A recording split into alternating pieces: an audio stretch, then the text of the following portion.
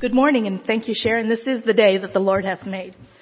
We welcome you all today to First Church, and those listening on the radio as well. We're glad to have everyone with us on Pentecost Sunday. I do have a few announcements this morning. First of all, Lee Clousing, who is 81, passed away at his home in St. Mary's on Friday, May 18th. He was confirmed here at First Church. Viewing will be at Miller's Funeral Home, Salina Road on Tuesday from 2 to 4 and 6 to 8.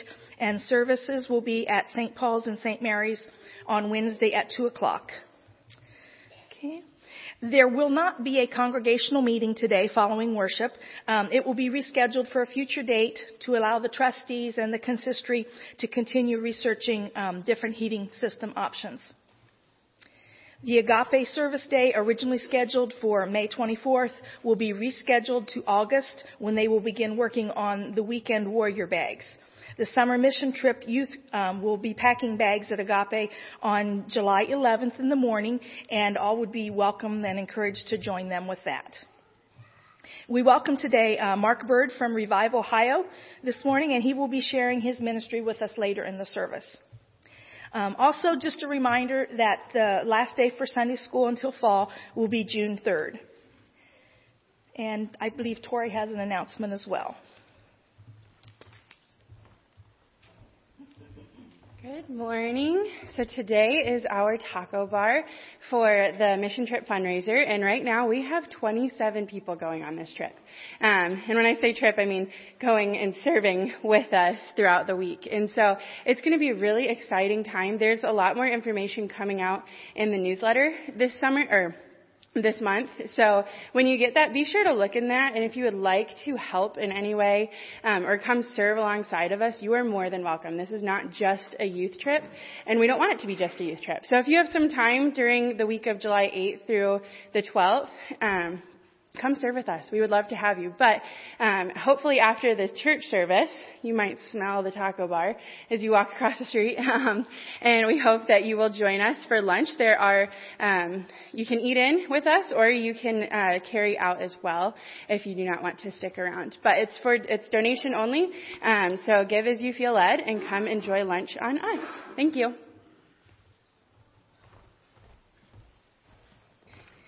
Now, if you'd all like to rise and join in the call to worship. From Psalm 133.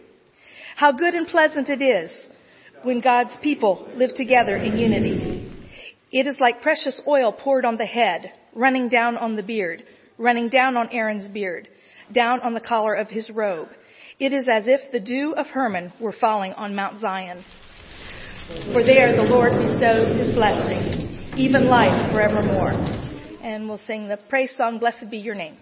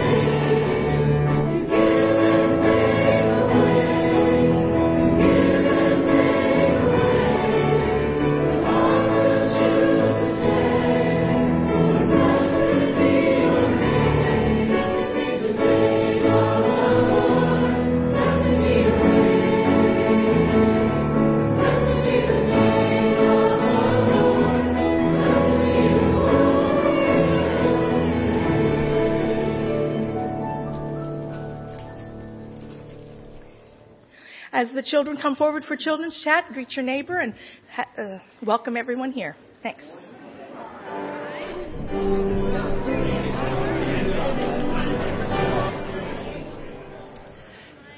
Good morning. How are we doing today? Good. All right. Well, I brought something with me in my bag. Okay, just a minute. Do you see my ball? Yeah. You do? No. You don't see my ball? Well, it's a red ball. It's right here in my hands. Don't you see it? You don't see it? Watch. Watch my ball. I'm going to throw it up. Oh, look. It's right there. See it? I'm going to throw it up again. I'm going to throw it. See how high I'm going to try to catch my ball in my bag. You think I can catch the ball in the bag? You don't think I brought my ball? You don't? Well, it's right here. It's not there? Okay, watch. I'm going to throw it up.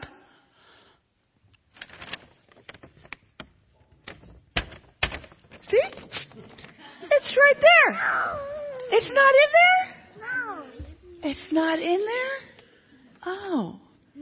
Well, you know, there's something else in our life that's kind of like that. It's called the Holy Spirit. Okay?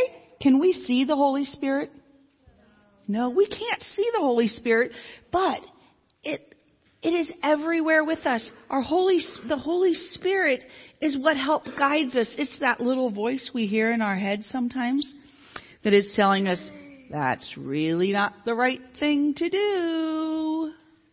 Or sometimes I think that Holy Spirit is reminding me of things that I'm supposed to do that I think I've already done. And I don't do it, and then I realize, that was God. He was telling me I was supposed to do that, and I didn't listen. Yep, that happens. So today is Pentecost. Today is the day that the Holy Spirit came down on the believers as part of God's plan. And the Holy Spirit is part of God the Father, God the Son, and God the Spirit. And we can't see the Holy Spirit, just like you couldn't see my ball that is right here in this bag. It's right there. Just like you couldn't see it. The Holy Spirit is everywhere around us. It is wherever we go. That's why we say Jesus lives in our heart. Jesus is everywhere. It's the Holy Spirit that is with us everywhere we go. Okay? And so today is the day that we remember that. The day of Pentecost. Okay? So we need to remember that, no, Jesus in his human form is not in our heart. Because our heart isn't big enough for a man to be in there, is he? No. But the Holy Spirit is in there. And that is part of God the Father, the Son, and the Holy Spirit. So that is the part of God that is with us. The Holy Spirit. And we can't see it, but it's with us wherever we go. Okay? So let's say a prayer today. Dear Heavenly Father, thank you for today. Thank you for sending your Son into the world for each one of us. Thank you for the day of Pentecost, as the Holy Spirit is with us everywhere we go. In Jesus' name we pray. Amen. Thank you, Maria.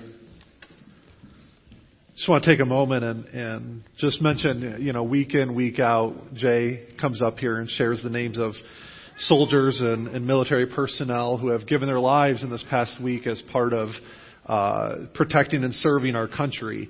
And we don't always stop and pause and thank God for the weeks that Jay doesn't have any names to share, which is this week is one of those weeks. So praise God that those who are serving our country and are putting their lives on the line this week have been protected and have been safe and are still with us. So let's thank God for that. Before we go into prayer, I do want to invite Mark Bird forward. Mark's a familiar face.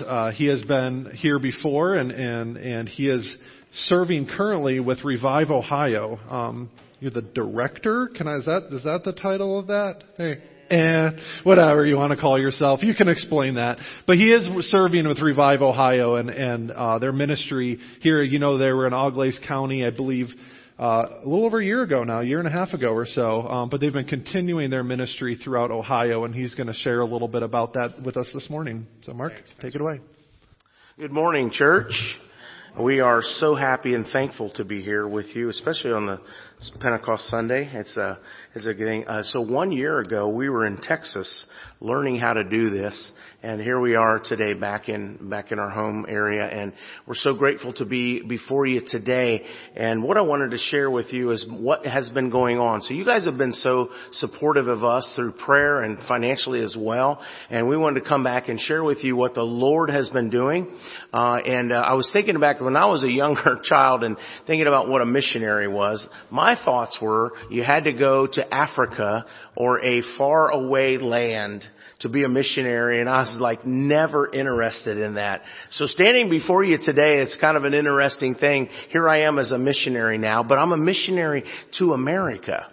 And so what I wanted to share with you guys this morning is, how many of you think we need missionaries in America in these days? Right? We read about all that's going on in the United States and all the school shootings and all the things happening. And I'm convinced now more than ever exactly why the Lord has called us, because we need missionaries right here on our hometown, right? And that's what you guys have helped us do.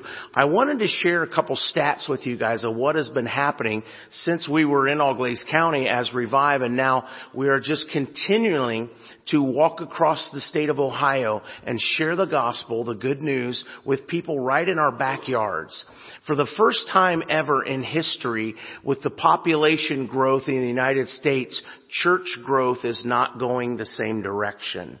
So what I mean by that is the population is growing in the United States, but church attendance is declining.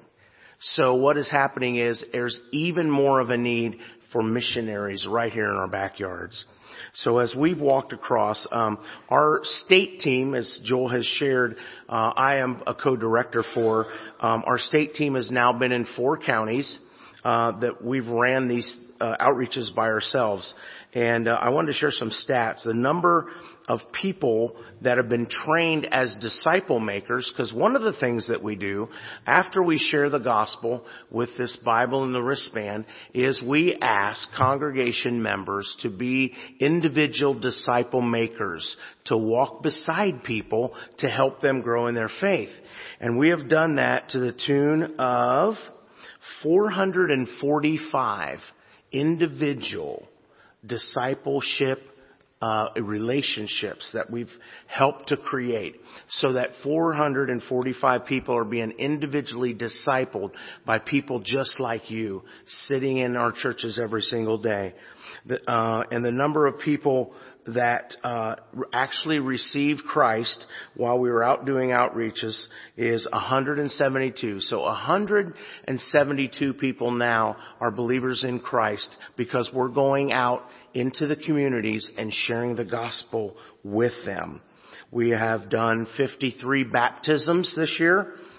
We have given out this little blue Bible, as I showed you, 4,645 of these Bibles. We offer them as a free gift. We don't make people take them, but we offer them as a free gift. So over 4,500 people wanted a Bible. And you guys have helped us do that. And then these wristbands as well that help us explain the gospel. We have given out 9,402 of these wristbands to people and praying with them. We give this wristband to people that ask for prayer. So as we go, we're just simply engaging the community and we're saying, how can I pray for you? And as people allow us to pray with them, we give them this wristband just as a token of remembrance that we prayed together. And here's a fun fact. I love that we had the children up here today. We have had 937 children equipped to share the gospel. And many of them have gone into their local schools and where they are and shared the gospel with other children. So we have seen a great explosion with youth across the state. Now nationally, the 2017 numbers is that 11,614 individual people were equipped to share the gospel. So we have trained over 11,000 people how to just simply go and share the gospel. Because that's really what our mission is. Our mission is to share with individuals just like you, just a very simple, practical way to share your faith and tell others about Jesus. That's what our mission is. For me personally, what my role is with Revive Ohio is I'm the front runner, and they're asking me to go and make new connections with new counties. We don't call a place up and ask if we can have revival. They call us. And I'm the first responder, if you will. And so I'm busy every single day traveling and meeting with pastors and congregation members and board members and spiritual leaders and communities and mayors and judges and city officials. We're meeting with all kinds of people in the community, and I'm doing that every single day across the state of Ohio. Right now, we're going to be in Champaign County. We're having our first come and see night tonight. We're also working with about 6 other counties right now in Ohio, and it's about a 6-month process that we work with them. So I just want to say thank you to all of you for your support, for your love, and most importantly for your prayers.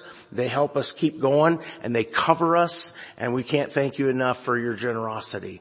Thank you very much. Before you go, Mark, 2 things I want to share. Mark Bird with Revive Ohio is one of our missions that we are supporting this month.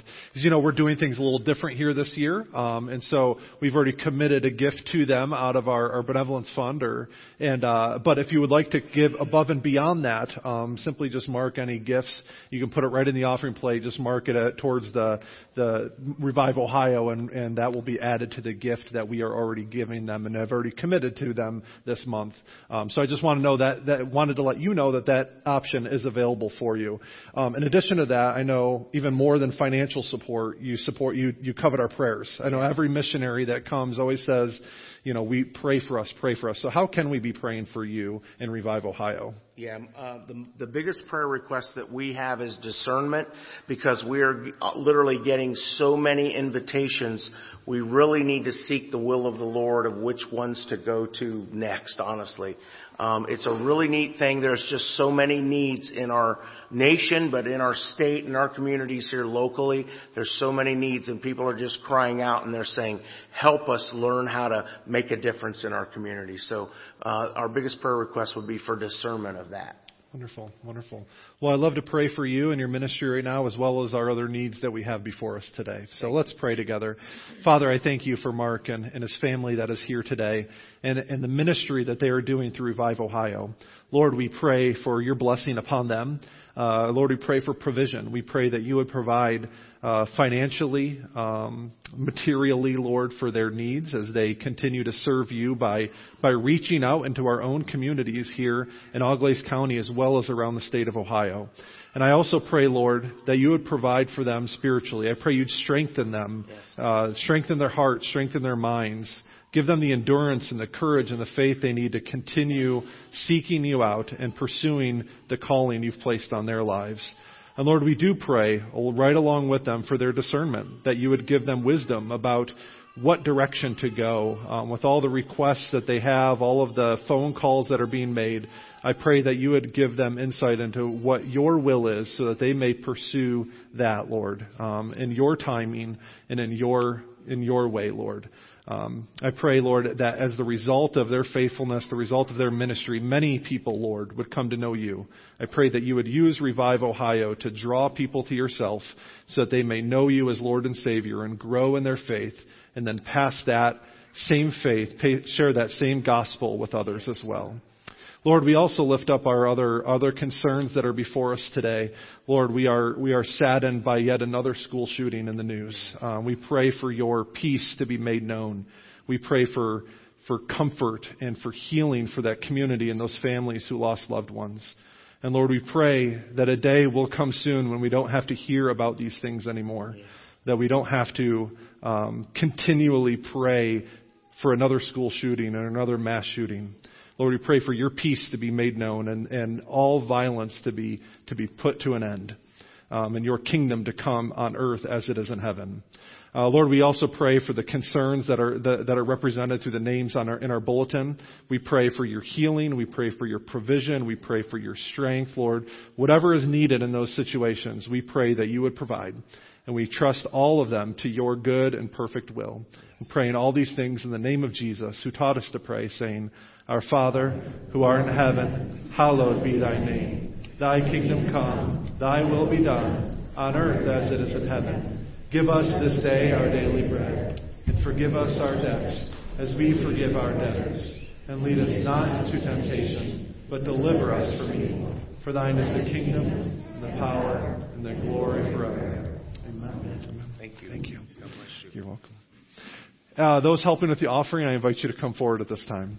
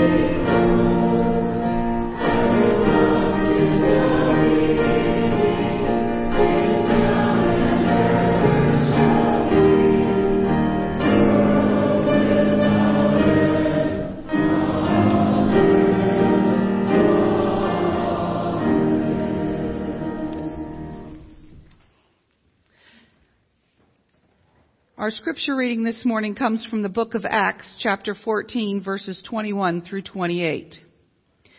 They preached the gospel in that city and won a large number of disciples. Then they returned to Lystra, Iconium, and Antioch, strengthening the disciples and encouraging them to remain true to the faith. We must go through many hardships to enter the kingdom of God, they said. Paul and Barnabas appointed elders from them in each church, and with prayer and fasting committed them to the Lord in whom they had put their trust. After going through Pisidia, they came to Pamphylia, and when they had preached the word in Perga, they went down to Attalia. From Attalia they sailed back to Antioch, where they had been committed to the grace of God for the work they had now completed. On arriving there, they gathered the church together and reported all that God had done through them and how he had opened a door of faith to the Gentiles. And they stayed there a long time with the disciples. And now, if you're able, please remain standing and join us in singing hymn number 286, Blessed Be the Tie That Binds.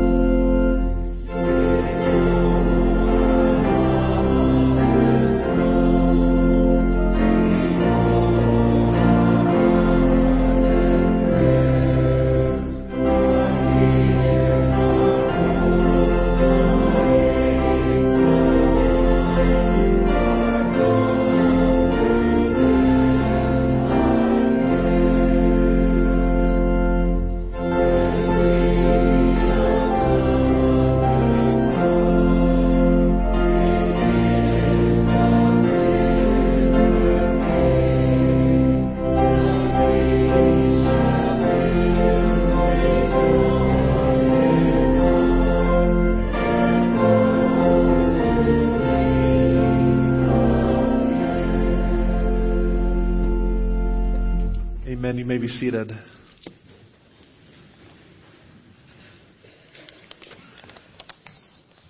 Father, I thank you for this day. Thank you that on this day, on Pentecost, we remember your Spirit coming down on your people. And I pray now that your Spirit would move in this place and that we would have ears that are open and eyes to see your goodness and hear your word today. And we pray that your Spirit would give me words to speak. It's in Christ we pray. Amen. Allie and I love to go camping in the summer. It's one of the joys that we have, one of the things we like to do to spend time together. This is not my point, but side note, camping is a whole lot easier without children than it is with. That is for sure. But we still enjoy it. But I remember before the days of kids, we would always go camping, especially with some friends of ours from college that were living in Kentucky at the time. And so we'd always meet up either in Kentucky or somewhere in Ohio and just spend the weekend together. And the best part about that, in my mind, was the sitting around the campfire and just spending hours just burning stuff, right? It's just playing with the fire, seeing. I remember my friend's name is Kellen. We would just see how hot we could get the fire. You know, a lot of times we're at those campgrounds with those metal fire rings, and you could just see if you get the metal to start glowing in the dark, right? And many times we'd get that fire, and you know, we'd burn as much wood as we can and keep it going. That in the morning there was still a very hot bed of embers, bed of coals there in the fire pit, and it would take practically nothing to get the fire started again the next day, so we could just start the whole process over again. And maybe, and I've heard this story one time. Our community is like that. As brothers and sisters in Christ, we are like that bed of embers. We keep each other going. We keep each other hot. We keep each other on fire. But what happens when you take one of those coals away? What happens if we were to take the fire poker, the stick, right, and separate one or two of those coals away from the rest of the fire pit? Well, pretty soon they would die out, wouldn't they? Pretty soon that one coal that has been isolated from the rest is going to lose its heat and it's going to die out. See, that's what happens. That's the effect of isolation on Christians. We need each other. We need the support and the encouragement and the strength that we get from one another. Because that's what's going to keep us going. That's what's going to keep us focused on our faith. That's what's going to keep us strong and motivated to follow the Lord. But as soon as we separate ourselves, as soon as we quit fellowshipping with one another, as soon as we neglect encouraging and strengthening one another, we begin to die out like that coal that has been isolated. But if we were to take that coal and set it right back into the bed of embers, if we were to put it back in the fire pit, what would happen? It would immediately heat back up. It immediately come back to life. And that's what happens for us as well. You see, I believe that our sin, the enemy wants us to be isolated. Our sin, just by its nature, removes us from fellowship. It strives to isolate us. Proverbs 18:1 in the ESV says, "Whoever isolates himself seeks his own desires. He breaks out against all sound judgment." Think about what happened in the Garden of Eden after that first sin, when Adam and Eve ate from the tree of the knowledge of good and evil, the one thing God had forbade them to do. They hid, didn't they? They immediately realized their shame. They immediately realized what had happened. And so they tried to hide themselves from God. Their fellowship with Him had been broken. And the first thing the first result of sin was to separate themselves from their Creator, to separate themselves from the Lord. And that even happened within their own relationship as well, right? Adam blames Eve for his sin. Eve blames the serpent, right? There's this discord and disunity even within their own relationship. That's the effect that sin has. That's what sin does. It wants us alone. It wants us to be isolated. But why is that? Why does the enemy want us to be alone? Why does he want us to neglect true and authentic Christian fellowship? It's because we know that forgiveness and healing happens in community. It takes place when brothers and sisters in Christ dwell together in community and they seek the Lord together with one heart and one mind. Psalm 139 is this wonderful story of David, right? And he says, "Where can I go from your presence?" He's speaking about the Lord. "Where can I flee? Wherever I go, your Spirit is there." It's actually a great passage for Pentecost Sunday, right? Where can I go from your presence? Where can I flee? Can I go up to the highest mountains? Can I go down into the depths? No matter where I go, God, you are there with me. And the result of that, the final conclusion of his prayer, the final conclusion of that psalm is a prayer. And it's that God would know him, that God would search his heart.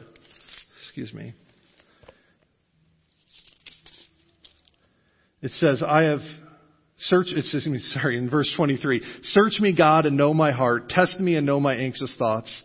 See if there is any offensive way in me, and lead me in the way everlasting." You see his realization that no matter where he goes, the Lord is there. Once he realizes that is what God desires, is to know him and to be in a relationship with him, it leads him to pray and ask God to know his heart, to remove those things that get in the way of that relationship, to clear all those things out so that he can be led in the way everlasting, so that he can have true fellowship with the Lord. And as a consequence of true fellowship with the Lord, true fellowship with others. You see, that's what connects us as brothers and sisters in Christ. That's what makes the difference, is that relationship with the Lord that we all have in common. It's that one thing that unites us beyond any other differences we may have. And it's what can bring healing and forgiveness when someone is struggling. Galatians chapter 6, verse 2, Paul writes, "Bear one another's burdens so that you may fulfill the law of Christ." That's what it means to love each other as Christ loved us, is to bear one another's burdens, to support each other, to encourage and strengthen one another. And when that happens, we're able to find forgiveness and healing. But isolation does something else to us too. It makes us ineffective for ministry. It makes us ineffective in God's calling on our lives. See, we can't serve God if we're all on our own. I mean, we can, right? God can use each one of us individually, but He uses us best and He uses us most effectively when we bind ourselves together as brothers and sisters in Christ, as we support each other and encourage each other. That's when true ministry happens. That's when we make a strong impact for the kingdom of God, is when we work together. Right? I love how that Mark's here with us today with Revive Ohio, and he would be the first one to stand up here and say that they can't do what they do without the support and the encouragement of churches like ours throughout Ohio. It's only by working together, by supporting each other, by strengthening each other, that ministry, true, effective, kingdom impacting ministry can happen. Because it's God working in and through us together that takes place. Paul writes in 1 Corinthians that we are the body of Christ, right? We all work together as one. We're not separate individuals, right? We're meant to work together to strive for His kingdom. In this passage we have before us today, Paul and Barnabas on their return trip back through these cities. That's exactly what they're doing. They're returning back the way they came on this missionary journey in order to strengthen and encourage the brothers and sisters in Christ in these cities that they had been through previously. They're returning back the way they came in order to follow up with the people in that city. The people in those cities. And you see, this follow up with these brothers and sisters in Christ was worth it because it meant strengthening those churches and ensuring their continued ministry. But it was also a risk for them to take, wasn't it? Think about Paul and Barnabas' previous experiences in these places. It wasn't easy for them. Paul, we read about last week, was stoned within an inch of his life, right? In the other cities, they'd been run out of town in fear of their safety. And yet Paul and Barnabas willingly risked their lives in order to return back and strengthen those brothers and sisters in Christ. It's important, and we need to do that. What does it look like to strengthen and encourage one another, to continue in the faith? It says remain true to the faith. It means that it's more than just a, hey, how you doing on Sunday mornings, right? It's more than just the superficial fellowship we get when we see each other in the grocery store or wave at each other as we're walking on the street. True, authentic Christian fellowship is so much more than that. And actually, we get a glimpse of what that looks like on the day of Pentecost back in Acts chapter 2. In Acts chapter 2, verses 42 through 47, this is the day that the Spirit came and Peter preached his first sermon, and many people came to the Lord that day. This gives us a little glimpse of what true, authentic Christian fellowship looks like. Beginning in verse 42, it says, they devoted themselves to the apostles' teaching and to fellowship, to the breaking of bread and to prayer. Everyone was filled with awe at the many wonders and signs performed by the apostles. All the believers were together and held everything in common. They sold property and possessions and gave to everyone who had need. Every day they continued to meet together in the temple courts. They broke bread in their homes and ate together with glad and sincere hearts, praising God and enjoying the favor of all the people. And the Lord added to their number daily those who were being saved. See, there's 4 key things there, 4 key elements of what true, authentic Christian fellowship looks like. And that's teaching, it's fellowship, it's the breaking of bread, and prayer. See, these are critical to strengthening and encouraging one another. It's about seeking the Lord together. It's about praying with and for each other. It's about studying God's Word together and encouraging each other, not just to hear it, but to live it out. See, that's what makes the difference. That's what we're called to do. And we're called to do it with and for each other. To build each other up, to encourage each other, to exhort each other. Because we can't do those things on our own.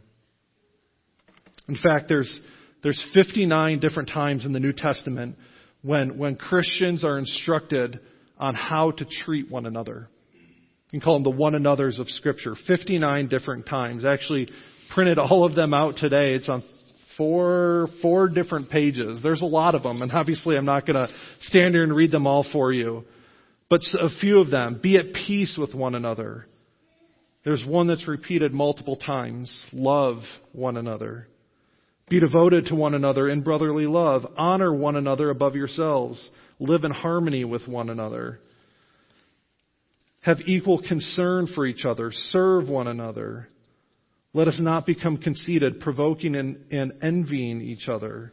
Encourage one another. Build each other up. These are all positive things we're meant to do for each other. And so to strengthen and encourage means that we live these things out. It means that we fulfill the law of Christ by carrying each other's burdens and by supporting one another. There's really kind of 3 main categories that they can fall into.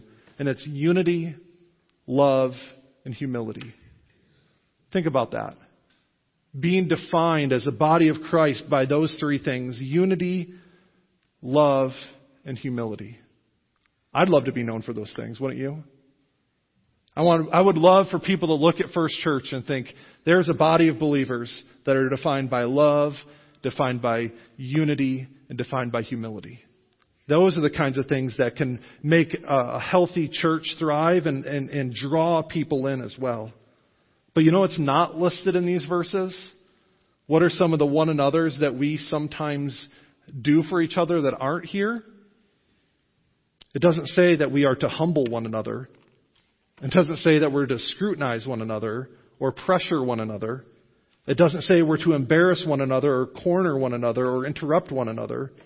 It doesn't say we are to defeat one another or sacrifice one another or shame one another or marginalize one another or exclude one another or judge one another or run one another's lives or confess one another's sins.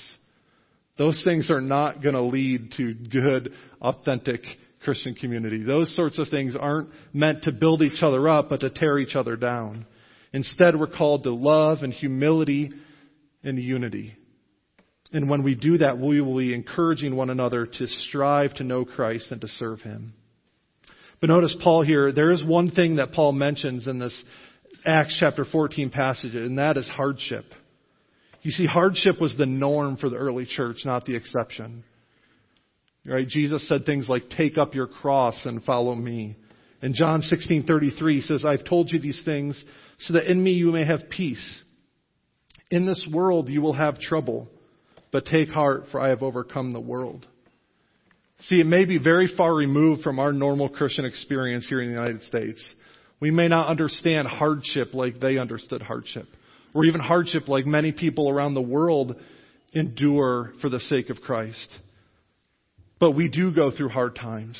We do go through difficult things, whether it's health issues, whether it's relationship issues, whether it's the ridicule of family and friends or coworkers for deciding to follow Christ.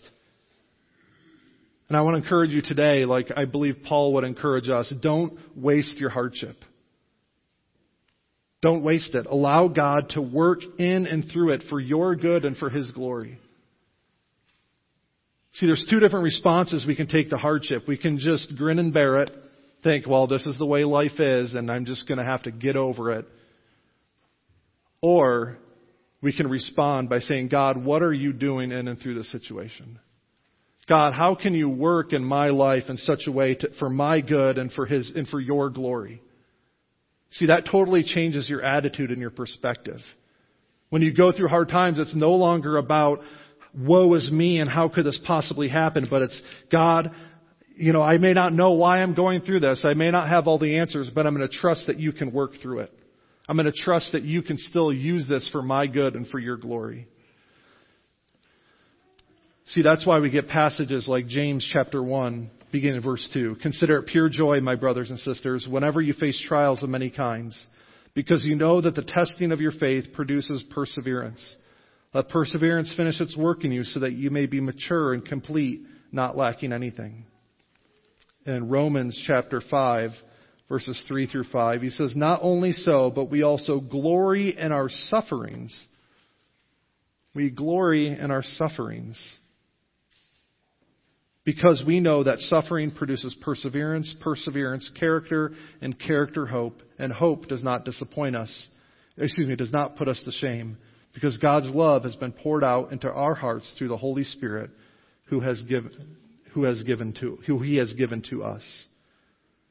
So you don't waste your hardship. Allow God to work in and through it in order to produce those sorts of things in you, to strengthen you and to encourage you. See, we need to be reminded of that because when we go through hardship, we feel like we're all alone in it. There's no one else in the world who could possibly know or understand what I'm going through.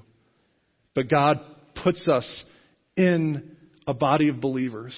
He surrounds us with family and friends and brothers and sisters in Christ who can support us and encourage us and say, I've been there. I may not be in the exact situation, but I can pray for you. I can lift you up. I can support you. And that's what we need in those times. Another aspect of the support, encouragement that Paul lays out here is he appoints elders and spiritual leaders to care for the flock. See, elders are often described as shepherds in Scripture. 1 Peter chapter 5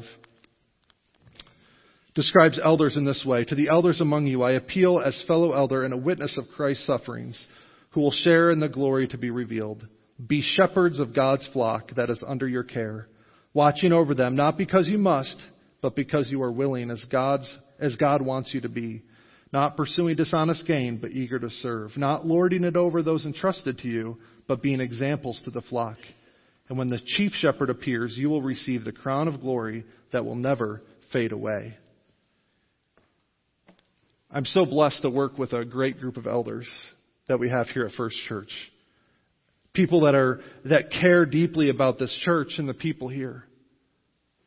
And that's what true spiritual leadership is about. It's about caring for. It's about protecting. It's about guiding. It's about serving. That's what spiritual leadership is about. I believe they have a heart for that.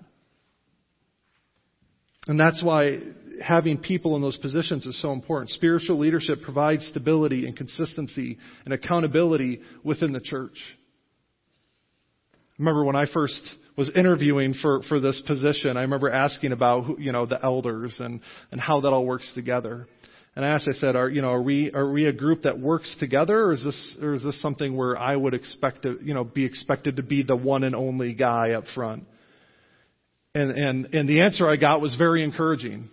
You know what it was? We work together. We work together and support each other, and we pray for each other. That's what's needed. See, when we're able to do that, when a church is able to work together and there's people in place that care deeply and pray for and serve the church, then good things happen. And that's what Paul and Barnabas were setting up here in this church. And that's what we need to have as well. But there's formal spiritual leadership like elders and trustees and deacons and whatever positions you may have, pastors. But there's also the informal spiritual leadership that takes place. Those one-on-one relationships, those small groups that gather together for prayer and encouragement. There's spiritual leadership that takes place there. One of the things I love about Revive Ohio is that commitment to connect people with disciple makers, to connect people with local churches. I've heard of plenty of revival type ministries that they show up in town, they stay for a week, and then they go. And good is often done in those cases, but there's no follow-up that takes place.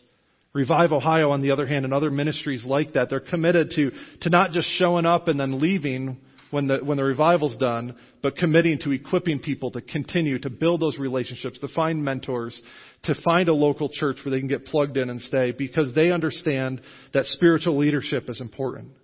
We all need someone that we can look up to. We all need a Paul in our lives that we can strive to be like, that we can learn from, that can pass on their wisdom and experience to us.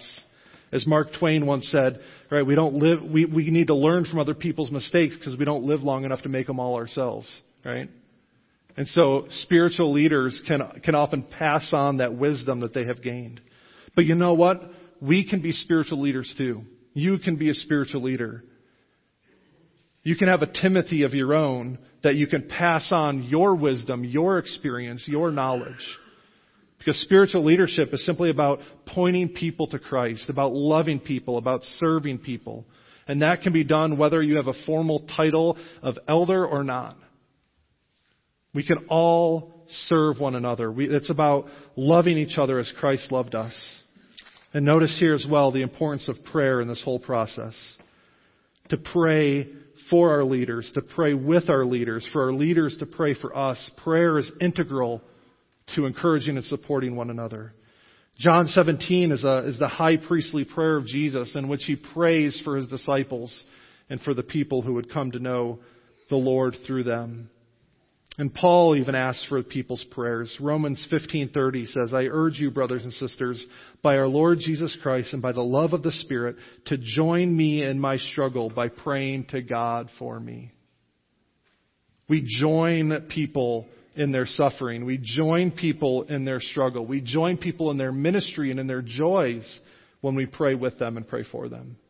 Prayer is such an important part, and it's often the most neglected thing we do. To simply pray for the people we care about. Praying for our brothers and sisters in Christ. And finally, another source of encouragement is simply to share what God has done. Telling people about the work that you have seen God doing in your life, in your church, in your community. That's what they do when they return back at the end of this passage. They share the work that God had done in and through them, about how God had extended the faith to even the Gentiles, and they celebrated the kingdom coming. Psalm 105, verse 1 encourages us. Give praise to the Lord, proclaim His name, make known among the nations what He has done. We see that passage, we see that instruction over and over again in Scripture. Tell all that God has done. Proclaim His works. Share with the people all that He's accomplished. Because He's good and He's faithful. And what He's done in the past, He will continue to do in the future. Sharing your testimony can be a scary thing, can't it?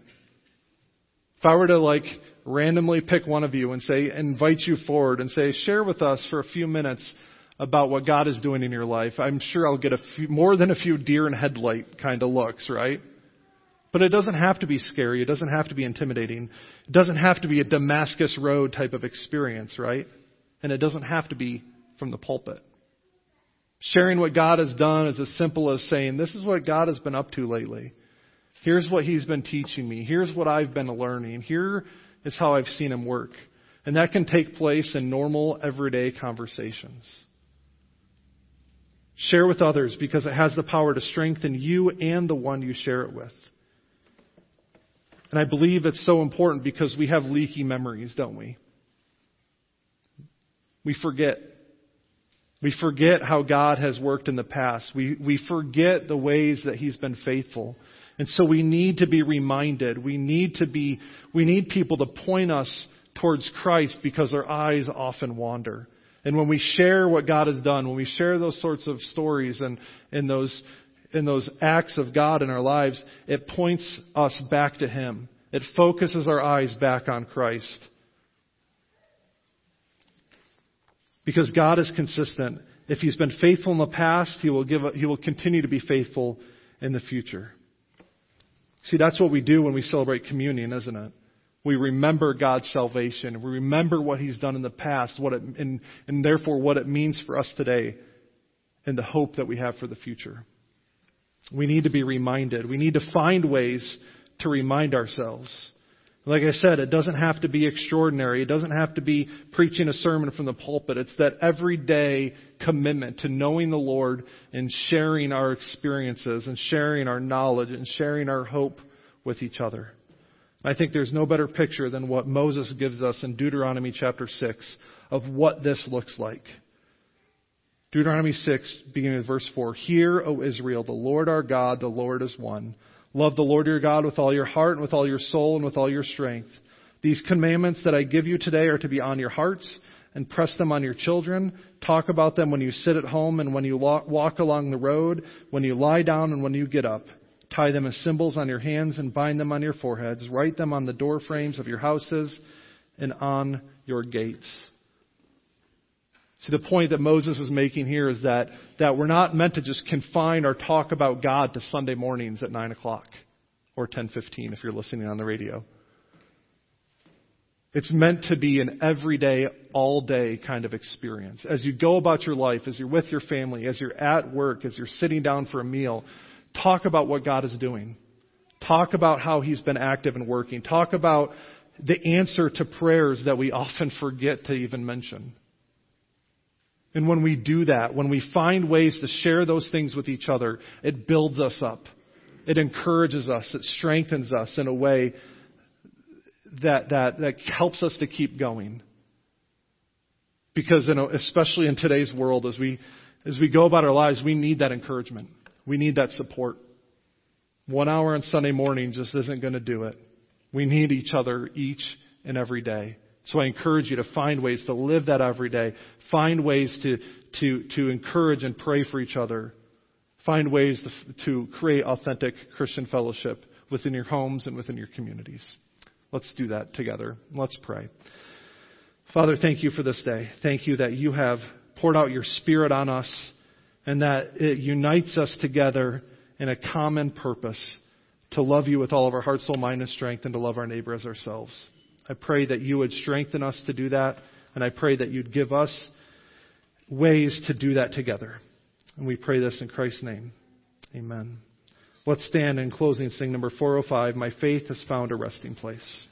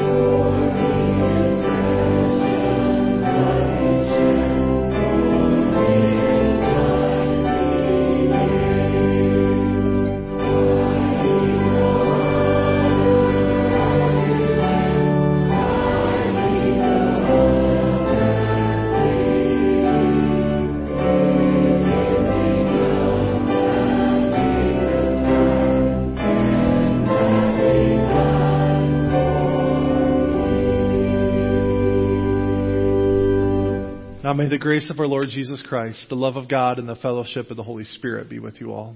Amen.